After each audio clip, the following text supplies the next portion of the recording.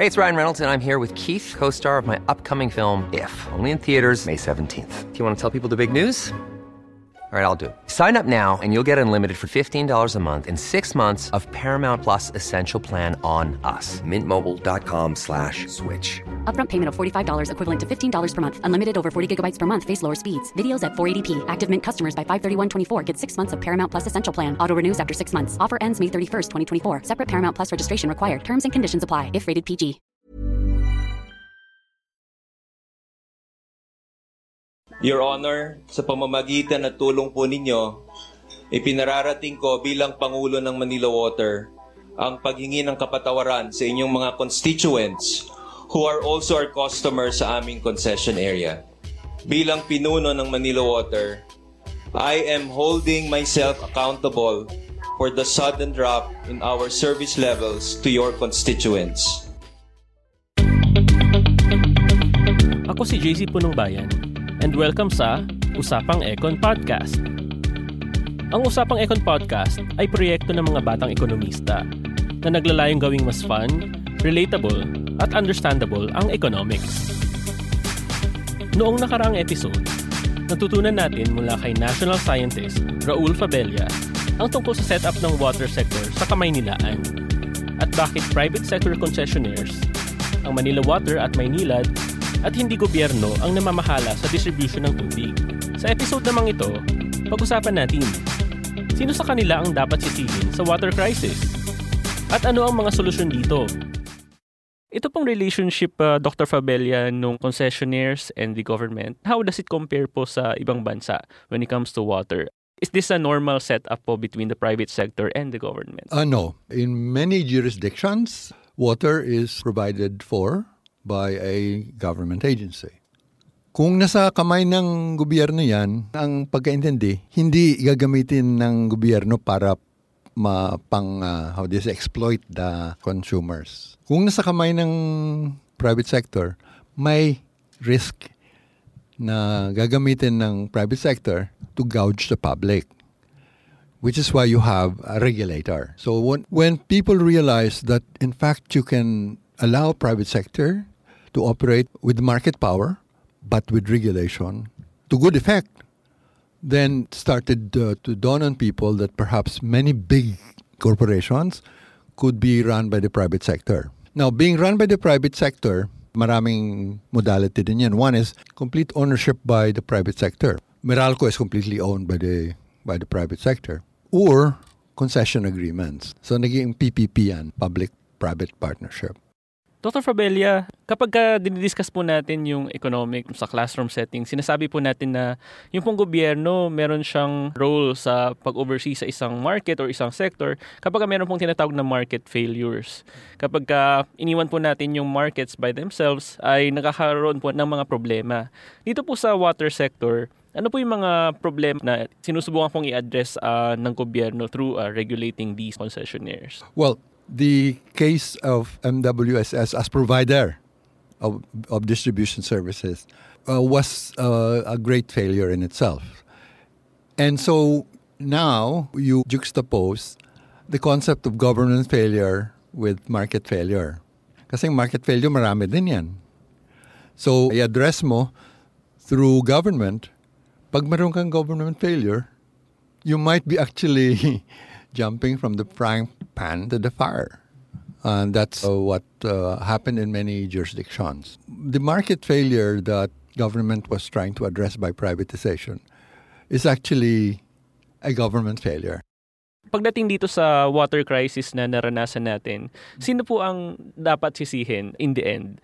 Kasi marami pong nagtatanong, gobyerno ba or ito bang mga concessionaire? Ang concession contract ng mga concessionaires centrally involves efficient distribution and expansion of service, of coverage of available water. Who is responsible for available water? Who is responsible for detecting emerging deficits? Concessionaires yan. Kasi sila yung may alam. Sila yung may alam na 7 million na ngayon ang customer base ng Manila Water. 1997, 3 million lang. But they were getting the same amount of bulk water.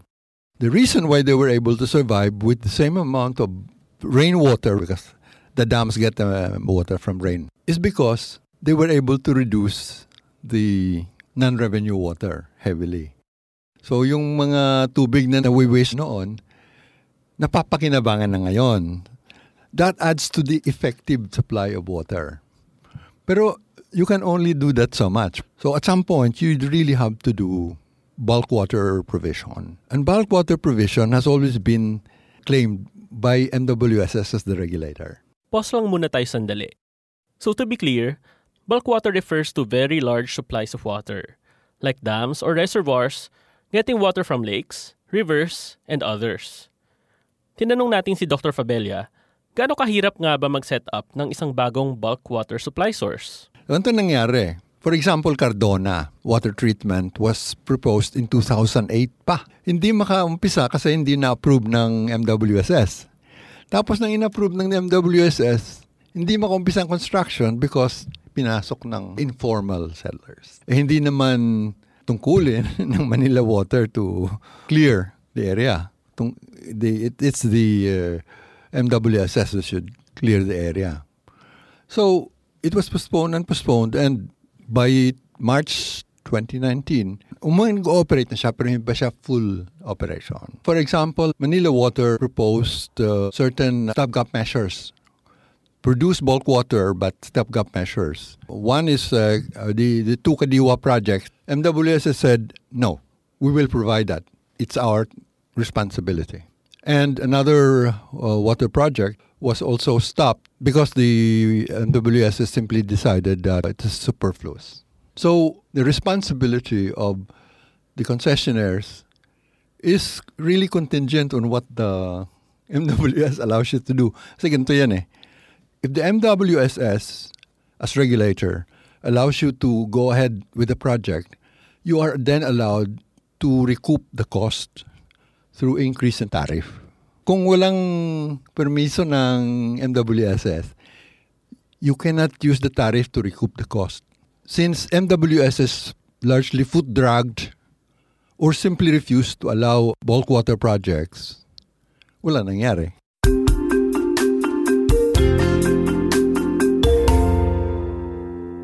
So umabot na po tayo, Dr. Fabella, dun sa punto kung saan kailangan na po talaga natin ng bagong supply ng tubig, yung pong tinatawag na bulk water supply. Sinasabi po ng gobyerno na yung pong solusyon dito ay yung Kaliwa Dam na ngayon po ay nalaman natin ay popondohan po ng isang Chinese loan agreement.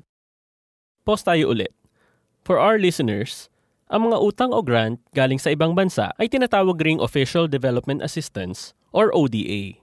Ano po yung tingin niyo po dito sa proyektong ito? Ang Liband Dam project is a concept that is about 50 years old. Panahon pa ni Marcos, iniisip na yan.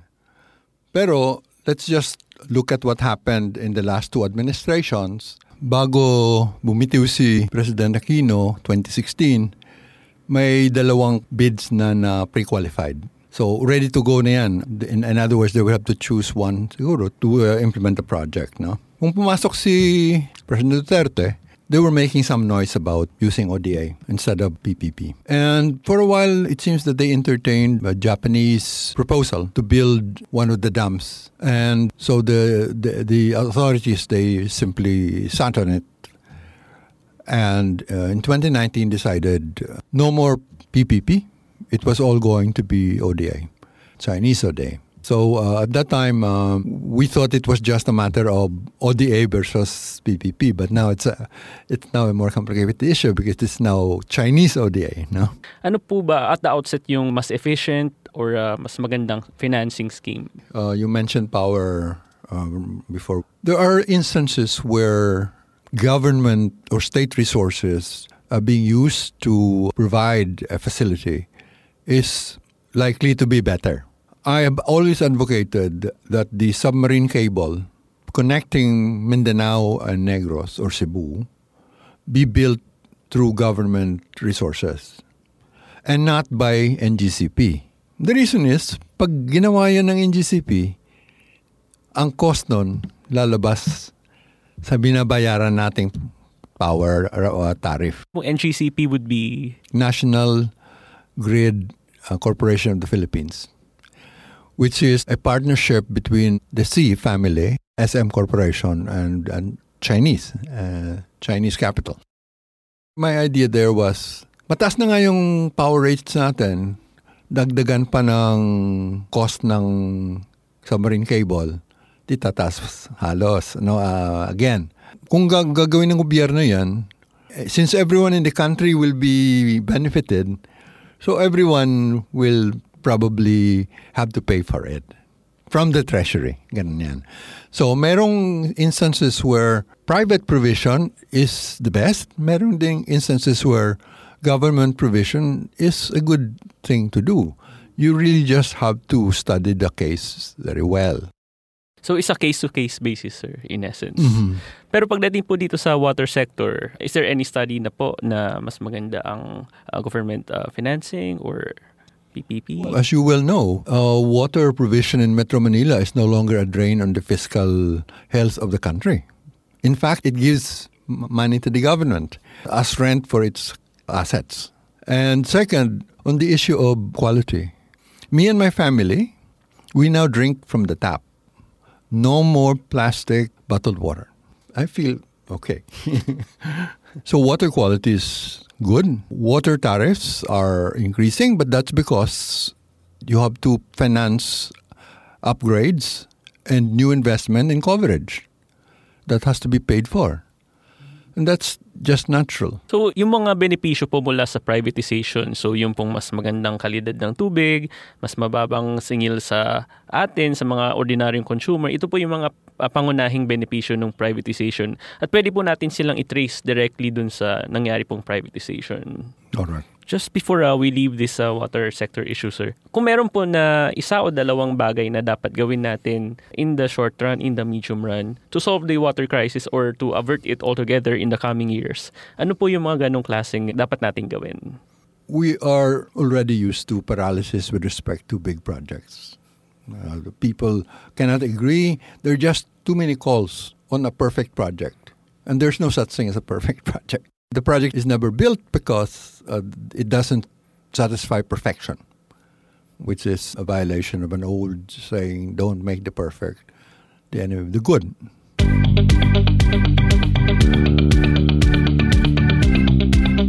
Sa huli, kulang na talaga ang tubig para punan ang pangangailangan ng mga tao sa Kamaynilaan.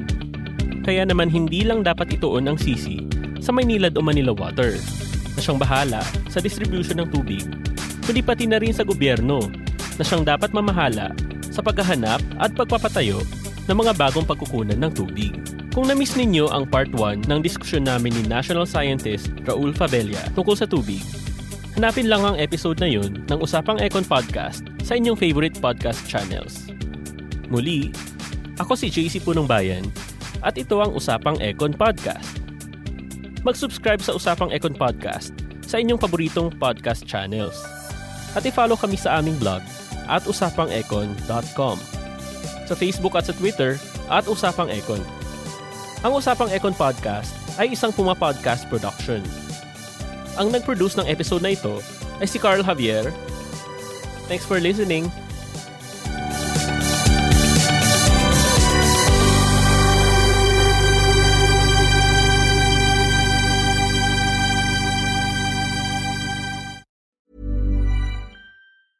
Ever catch yourself eating the same flavorless dinner 3 days in a row?